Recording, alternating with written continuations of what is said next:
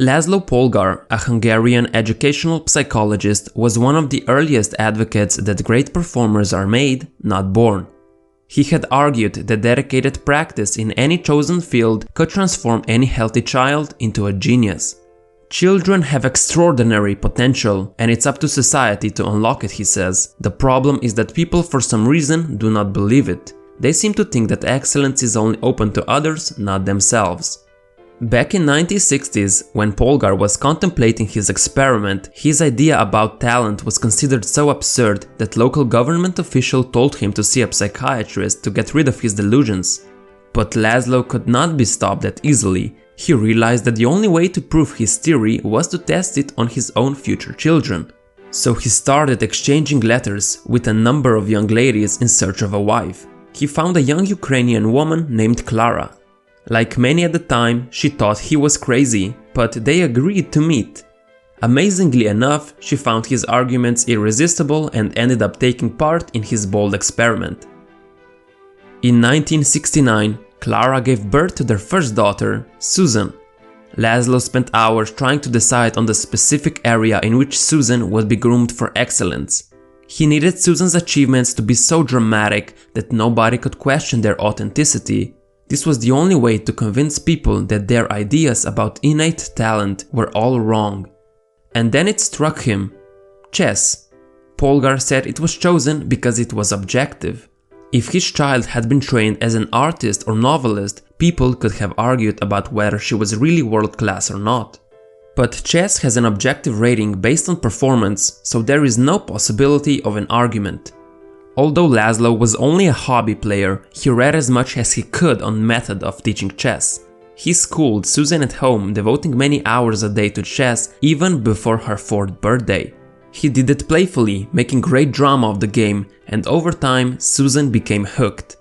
By her 5th birthday, she had accumulated hundreds of hours of dedicated practice. A few months later, Laszlo entered Susan in a local competition. Almost all the girls qualified were twice her age or older, but she won game after game, her final score being 10-0. The fact that such a young girl won the championship was already a sensation, but winning all the games added to people's amazement. They thought she was born with natural talent for chess. Now, this is where the story only begins. In 1974, Klara gave birth to a second daughter, Sofia. Then in 1976 to a third daughter, Judit. Both Sofia and Judit watched their older sister Susan being trained by their father and wanted to get involved, but Laszlo did not want them to start too early. Only when they turned 5 did he start their training. The girls were not forced to play, so it didn't feel like a chore for them. They were actually fascinated by chess and wanted to play. By the time they had reached adolescence, all 3 sisters had accumulated well over 10,000 hours of specialized practice. Let's take a look at how they performed. At the age of 12, Susan became a world champion for girls under 16. Less than 2 years later, she became the top-rated female player in the world. In 1991, she became the first woman player in history to reach the status of Grandmaster, the highest title you can reach in chess. By the end of her career, she had won the World Championship for women on 4 occasions and 5 chess Olympiads, and was the first person in history to win the chess Triple Crown. Sofia won the girls under 14 championship, and like her sister, she would win many gold medals from chess Olympiads and other prestigious championships as well. But her most extraordinary achievement is now known as the Sack of Rome. She stunned the chess world by winning 8 straight games against many of the best grandmasters. She was just 14 at the time. Her performance at the tournament was rated as the 5th greatest in chess history. After many record-breaking victories in her early teens, Judit became the youngest grandmaster ever, male or female in history, at the age of 15. She has been the #1 female chess player in the world for well over a decade. Over the course of her career, she had victories over almost every top player in the world and is universally considered to be the greatest female player of all time.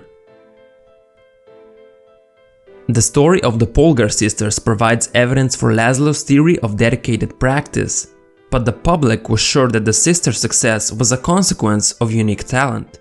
Susan was even described by the local newspaper as a child prodigy. But this is an iceberg illusion. We only see the fruits of labor, but not the hard work behind the curtains. As Laszlo puts it, if they had seen the painfully slow progress, the inch-by-inch improvements, they would not have been so quick to call Susan a prodigy. Also, neither Laszlo nor Klara could have passed on any innate chess ability to their daughters. Laszlo was only a mediocre player, and Klara had demonstrated no chess ability at all. The sisters' success resulted only from their years of intensive work. At the same time, it must be noted that the sisters did not achieve equal levels of success. The middle sister Sofia did not reach the heights of her two sisters, and everyone seems to agree that she was the least committed, although she did become the 6th ranked woman in the world. Even Susan said that Sofia was lazy, and Sofia herself agreed that she would give up easier than Judit and never worked as hard as she did. Likewise, everyone seems to agree that Judit, who rose the highest, worked hardest and practiced the most. So here's a question for you.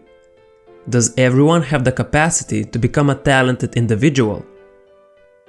The sisters would say that, yes, any healthy person can become an expert in their own domain if they put in enough dedicated practice. Their own stories have convinced them that their father was right about talent. As Susan put it, "My father believes that innate talent is nothing, that success is 99% hard work." I agree with him. Thanks for watching till the very end.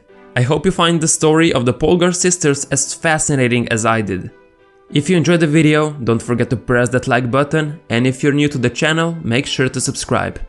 Together we'll become better than yesterday.